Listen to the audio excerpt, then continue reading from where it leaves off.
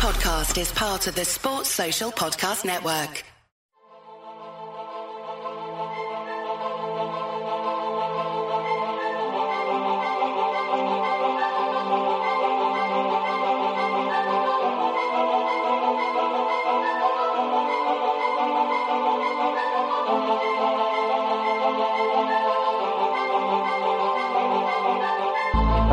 Back to the Rock Chalk Talk podcast. I'm your host, Andy Metz. I'm joined tonight once again by Mike Plank.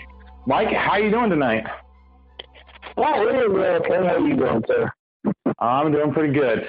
You know, we've got you on now 3 times in a row. I think at some point we're gonna have someone else on here, but you're building up quite the streak. Well, I'm gonna go ahead and get out of the room and say everybody else on the website sucks. How about that? Sounds good. Oh boy! So obviously the big news of the weekend. Well, there was a couple of things. There was that first game for Kansas basketball. It was the blowout that we were expecting, although I don't think it was quite in the fashion that we were expecting. We'll go ahead and touch on that a little bit. We'll also kind of do just a little mini preview of Kentucky. I don't want to get too deep into it. There's a chance I may be able to get some of the guys from ASEA Blue, which is the Kentucky SB Nation website, on for a segment later, or maybe even a standalone podcast. It's kind of depending on the timing of it. But you know, I definitely so we'll dive into that a little bit, and then but really first up, the main story, I think, just because of given what happened last year, was Kansas going to play Texas in football. It went actually a lot better than I thought it was going to, but you know, the same old story. Kansas lost to Texas 42-27. And that 27 there, they actually got a late touchdown, basically when everything was all over and nobody really cared anymore. So that game was a little bit closer than it seemed, or than the final, a little bit further apart than the final score would indicate. But what were your overall impressions of the game? I mean, did you actually see any progress? I've seen, you know, some takes floating around that was big progress for the defense. But I'm interested to see if you actually thought there was any kind of progress at all in that game. I have no idea. I don't have Longhorn Network, so I was blacked out, and I didn't have the wherewithal to go and get it. So I haven't actually seen the game, so I've seen highlights and what I've read from other sources, looking at the numbers, stuff like that. We hope Texas to under 400 yards of offense, but I mean, we turned the ball over 4 times in the first half, so I mean, right? We could have beat them if we had competent coaching, I think, and I kind of mentioned that in the recap that's on the website. But they didn't give us 6 turnovers this year, and instead it was kind of the other way around. And they beat us rather handily.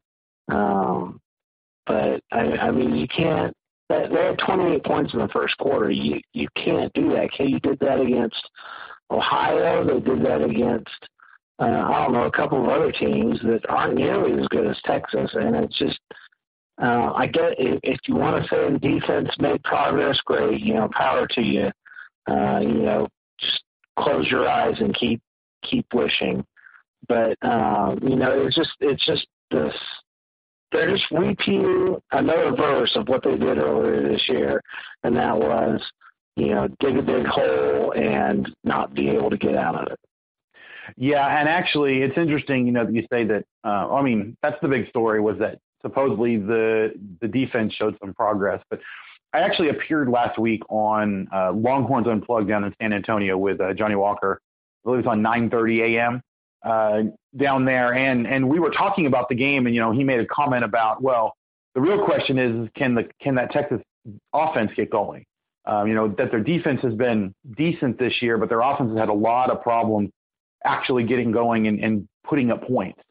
And so, it's not really saying much that our defense is able to hold them to any really, low number of yards. And honestly, when you look at it, we didn't really hold them that well. The main reason we held them yards-wise is because we had turnovers so deep in our territory that they just weren't able to, build up those stats. So, I mean, our offense, again, threw the game away. essentially. The defense was passable. I mean, we had some good pressure at times. You know, we got some turnovers. So overall, I think it was, you know, much, much better than getting completely destroyed by, you know, Iowa State or TCU or Baylor. But in no way was this a good, you know, performance that we can really hang our hat on going forward. You know, and I mean, really, I think the bigger story to come out of this isn't even really what happened on the field, because I think we all realized that they were going to lose. And, you know, I think we all thought it was going to be a little bit bigger than that. But a team like Texas, you know, isn't a world beater this year. It's Tom Herman's first year. You know, they had all kinds of motivations. You might have thought that they were going to go ahead and actually, you know, put up a lot more points or hold us to a lot less than we did and make that margin really huge. But, you know, they were a 4-5 team coming into the game for a reason. You know, they got completely destroyed by Maryland to open up the year. They haven't really been super competitive in their games against really good competition. And so they've just been able to kind of pick off the lower level teams that they've played. There's no real expectations around this team. I mean, they're expecting now to make a bowl game. But, you know, they've got 2 games left. And I don't know that they're necessarily going to be favored in both of them. I believe, I don't even remember exactly who it is, but I mean, this isn't a team, you know, this isn't the Texas that we're used to seeing. They are rebuilding, but they're actually showing us what a rebuilding school should be doing, playing competent, you know, in most of their games and actually being competitive and giving their fans hope. Now, obviously they didn't fall quite as far as we did to start, but, you know, a first-year coach in Tom Herman, a high-quality coach there, and I think that they're going to definitely get a whole lot better, a whole lot quicker than we have. So, any other final thoughts about the Texas game? God, man. All right. Well, I want to go ahead and jump to the aftermath of the Texas game, because obviously, or I'm sorry, for those of you that aren't aware, Kansas officially set the record for the most consecutive road losses in Division I football. You know, David Beatty was actually asked a question about that, about, you know, what does it feel like, or, you know, or do you have any comments on that? And basically he said, I don't, and then got up and walked away. That was right. I mean, you guys have probably seen the clip that's been running around Twitter. What are your thoughts on that? I mean, I understand it's not a pleasant thing to talk about, but, you know, he's been a part of a good number of those losses. So it's not like he's completely blameless in the situation. I mean, he's been here for 3 years. He's actually been the head coach for more of the losses than any other single coach by themselves. So, I mean, is there anything you can say other than he's got to at least answer the question about it? I mean, my first reaction was, you know, like, just what a jerk. You know, the reporter that asked him, what I think was a guy from the Orange Journal World, which, first of all, surprises me. You know, they're the sunshine and rainbow site in the area. But, right. Yeah, but I just, you know, the more that I, because I keep rewatching it, I just think it's hilarious. And like, he just ends his press conference on that one. I don't know what it is. Like, the man just cannot take any kind of criticism. I don't know how he thinks he's going to continue to insulate himself from it the longer that, you know, this continues, which, I mean, let's be honest, there's no relief in sight. You know, next year's schedule is going to be tough again. Even the non-conference games, we have Rutgers, but we lost by Rutgers 2-0 the last time we played them, and things haven't gotten any better as we've been noting. So I don't really know what my reaction is to that, to be honest. It's not okay. I agree with you. I think it's a question that he should have to answer. I don't know what he would say. I'm sure he'd have some kind of, you know, BS coach speak answer. And the other thing is, why was he not prepared to answer that question? Like, he should have known that was coming. The KU Athletics or the PR people or whoever should have told him ahead of time, look, this just happened. You might get a question about it. Like, did that not? Because he was totally shocked by the question, too. So I don't, that part didn't make any sense to me either. Yeah, I think what we've come to realize in his tenure is that he's really good at taking the blame if it can be done in a way of using the royal we. So if he can say, we as a team, haven't been doing well and we as a team need to improve, he has absolutely no problem saying that, because he can then write it off at, he's not having to call out individual guys. He's not having to talk about, his own personal failings. But when it comes to something like that, because I believe the question was actually phrased in a way, what are his thoughts about that, or his contribution, or, basically it came down to the fact that it was going to be hard for him to kind of do all of us contributed to this and we all have to work to get it better and all of that. But even that, I think he probably could have answered like that, and then people would have been unhappy with his answer, but at least he would have answered it. Right. I mean, what it's showing at this point is that it's just continuing that trend of the inability of this coaching staff, and specifically the leader of this coaching staff in David Beatty, to, stand up and be accountable for what they've done. He talks about, when he talks about improvements that the team needs to make, it's not what he needs to improve. It's what the players need to improve. The players need to execute better.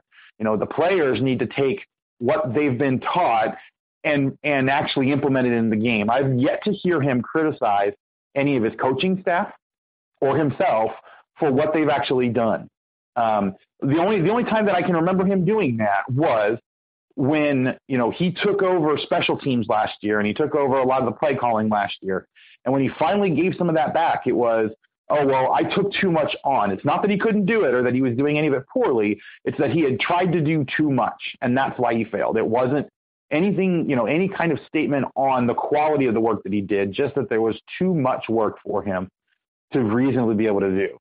So, I mean, I can't think of a time where he's actually taken responsibility for what he did, or for the poor results that were a direct result of something that he did, and actually do that publicly. And I think that's what the team and what the program needs at this point.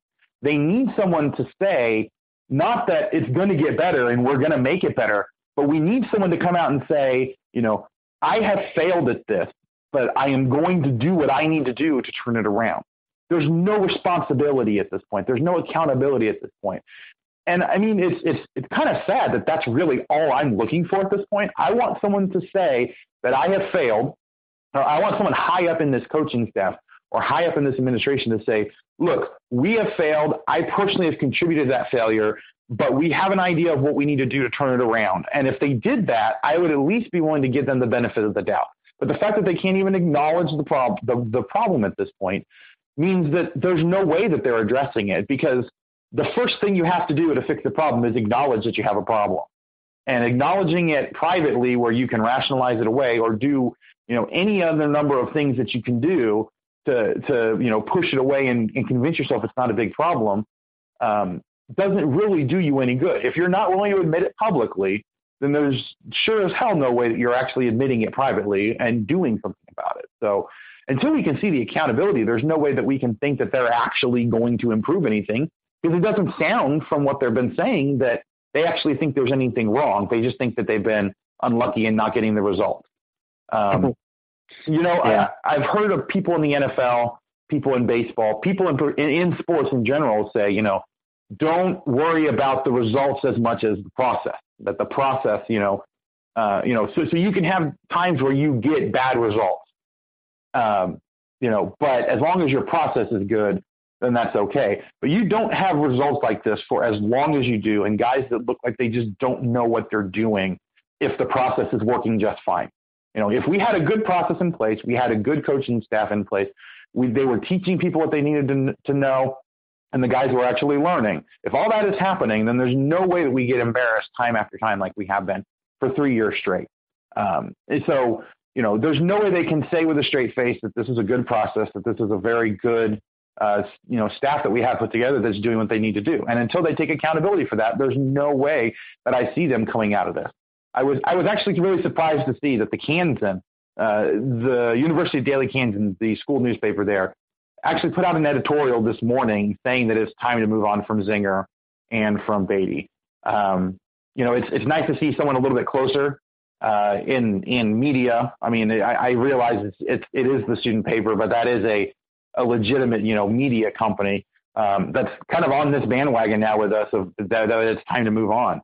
I think that the conversation is going to turn more and more to that as they kind of, continue to pretend like nothing is wrong in the KU athletic program. So, yeah. I don't have much to add to that. Yeah. All right. Well, let's go ahead and jump in. I promised we would talk a little bit about basketball. So first of all, did you get a chance to watch the season opener? Tennessee State? Yes. Let's see. I only saw a few minutes of it, just kind of in passing. Again, kind of and we talked about this a little bit last time I was on too. I'm not big into right. Tennessee States of the world, but I've seen some of the highlights, and I know Preston didn't play, and so I'll be interested to see if he plays how he does against Kentucky. I didn't actually get to see the game to answer your question, no. Yeah, the news coming out today is that he is, quote unquote, on pace to play against Kentucky. Not really sure what that means because it's not like, he was injured or anything. Other than basically it sounds like Bill Self isn't going to hold him out 2 games in a row, especially when we're probably going to need him for depth purposes at least against Kentucky. There was a lot of talk about how, Preston and Azubuike are 2 very important pieces. Actually, our starting lineup hasn't had both of them. It's had 4 guards. And I was listening to the guys over at KU Sports. They have a podcast. Right. And I was listening to that. I think it was actually earlier today.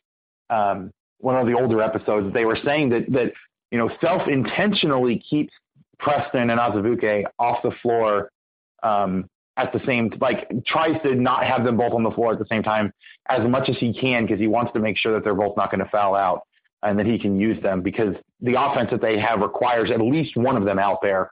So there's been some concern foul trouble wise about making sure that they can stay on the court. So I definitely don't think there's any way he holds them out, unless he goes and gets himself arrested or something down there, or I guess it's up there in Chicago, before the game actually starts. He's definitely going to play. I think what surprised me from the game was the fact that Marcus Garrett started over Malik Newman. I know he had called out Newman and called out Svi and a few other guys, including Preston, about their rebounding during the exhibitions, that last exhibition event for Hays State specifically. But, I didn't think he was going to start Garrett. He has a very long track record of, going with upperclassmen over the true freshmen, mainly because, he values that experience and they've kind of shown what they can do.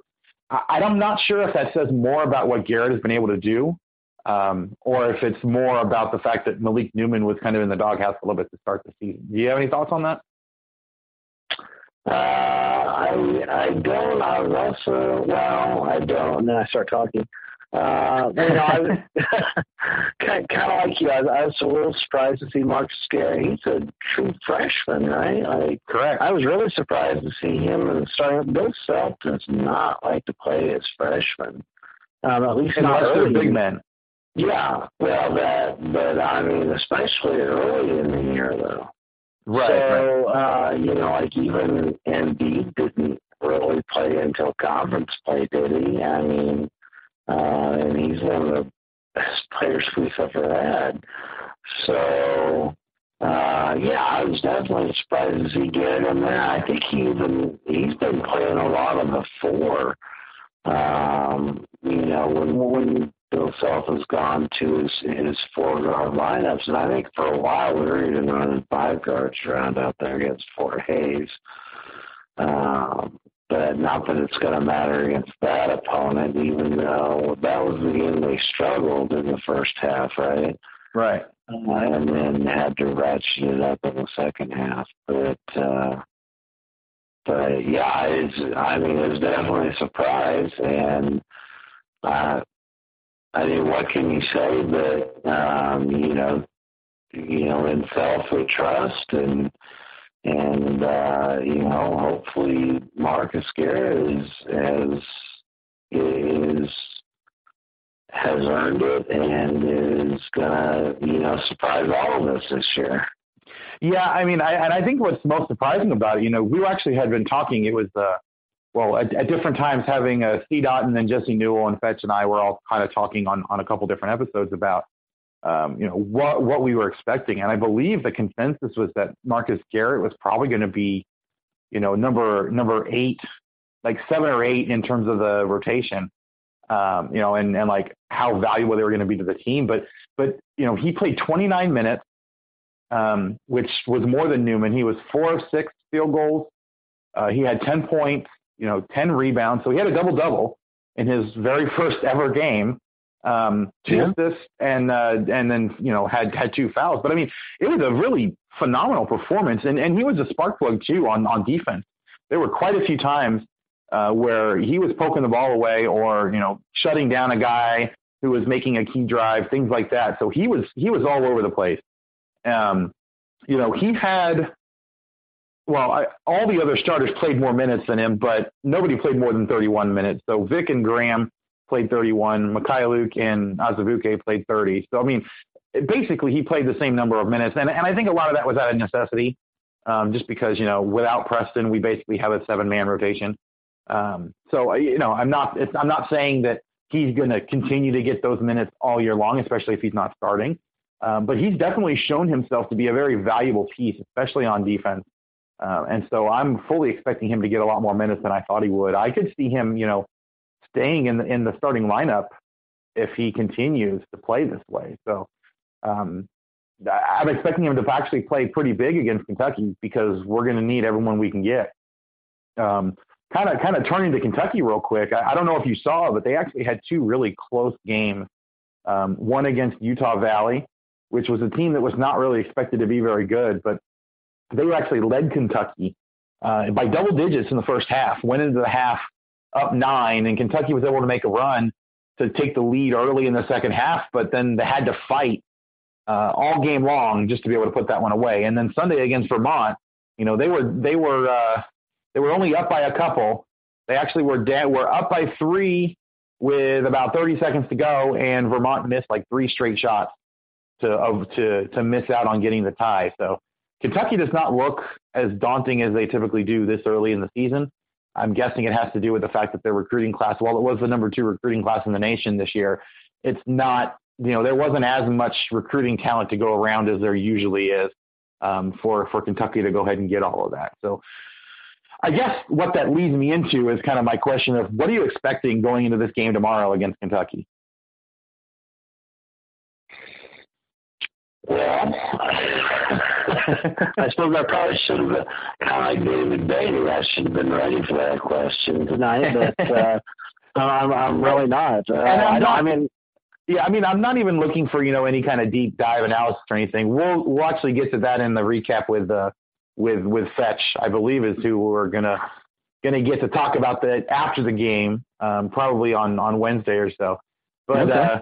I'm kind of. I mean, are you expecting them to come out and compete well? Are you expecting Kentucky to be able to keep it close? I mean, I've heard people saying that. I believe Gary Parrish and Matt Norlander over at CBS, they were saying that they could see Kansas winning by anywhere from 10 to 20 points just because of the experience difference. Which I'm a little surprised by that kind of prediction. But if that's true, Kentucky is not the number 5 team in the country.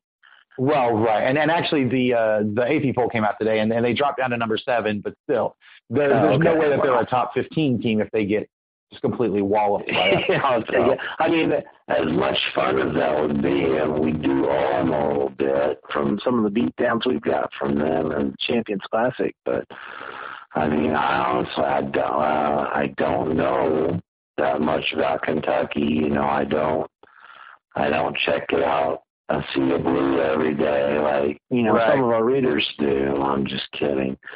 But, yeah.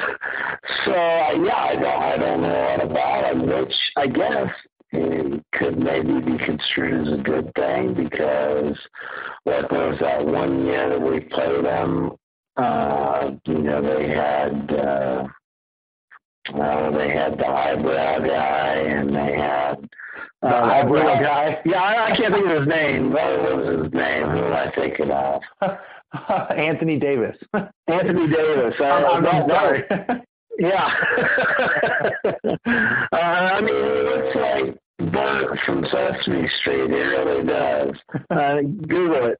But, you know, they had him, and that was one of the, you know, the biggest recruited classes in, you know, history of college basketball. And number one, didn't that team go, like, unbeaten all the way to the Final Four that year? And I mean, we just, every time we've played them up to date, every time we've played them in the Champions Classic, they've had these, you know, super recruiting classes, and they've been, you know, number one or number two, and we've just gotten destroyed by them.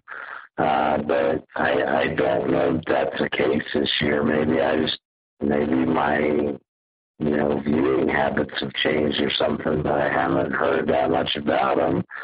Obviously, I know they're ranked up pretty high, and they're still pretty highly regarded. Calipari's still there, and it's not like he's going to not recruit the one and dones, but yeah, so as for what do I expect? Well, how about what I don't expect? I don't expect to score 10 points in the second half and lose by 30. Is that fair?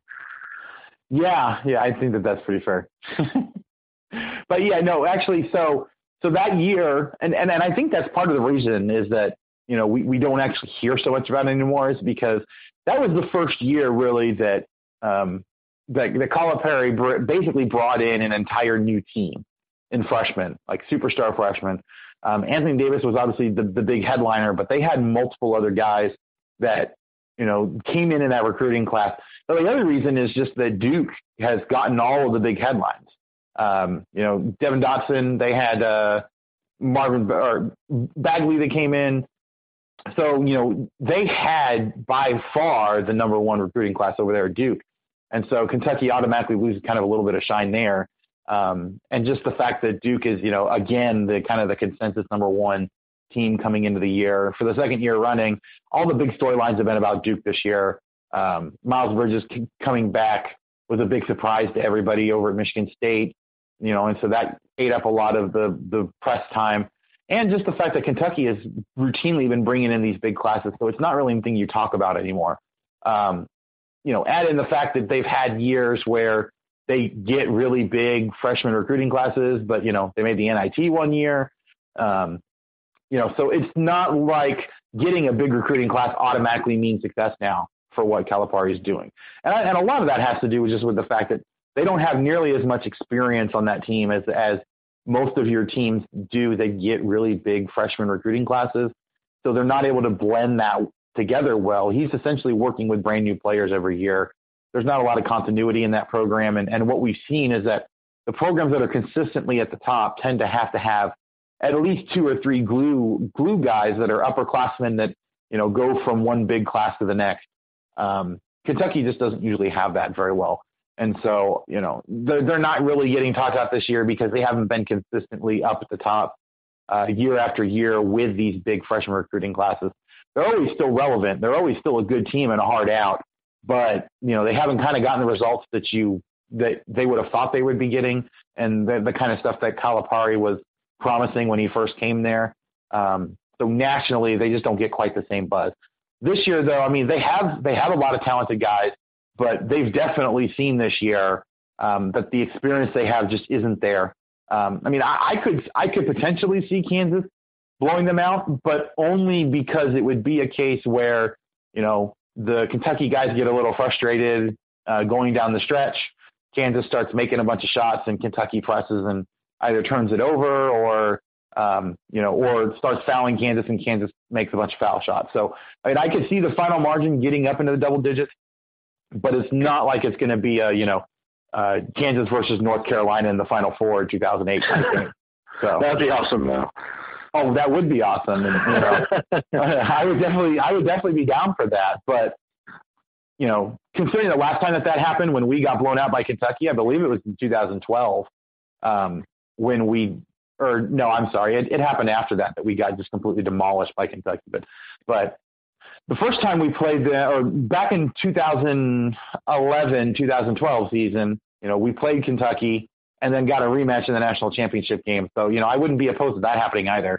As much as I think this Kentucky team is probably going to be pretty good at the end of the year, like they typically are, just once they kind of get that experience under their belt.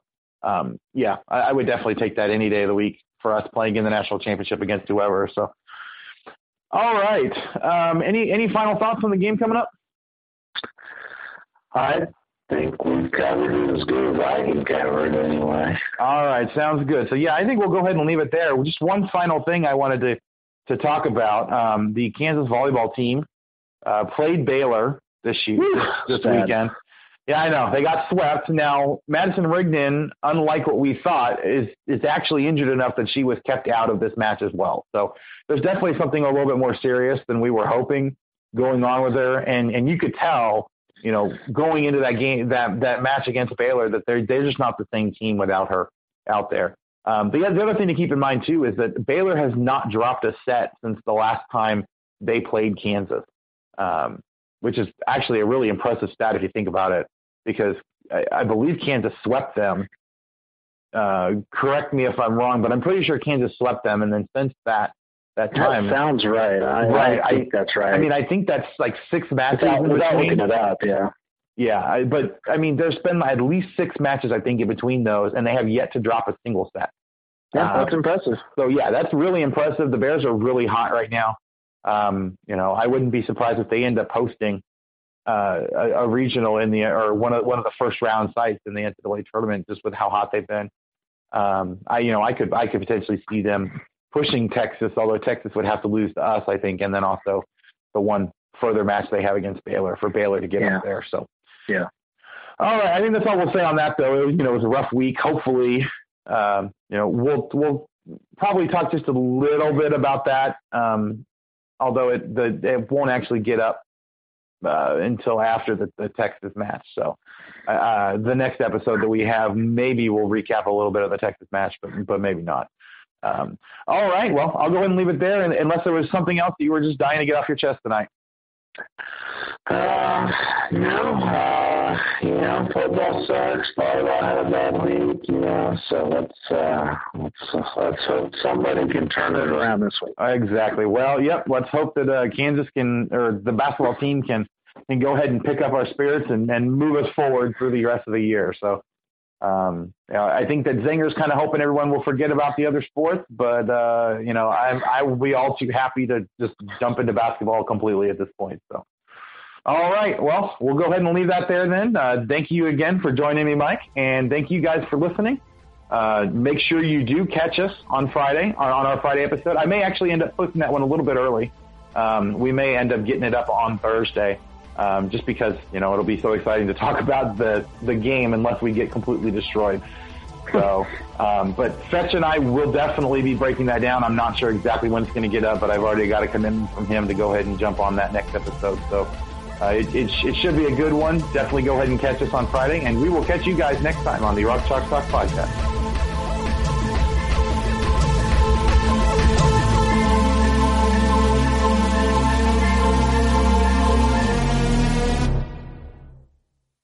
Sports Social Podcast Network.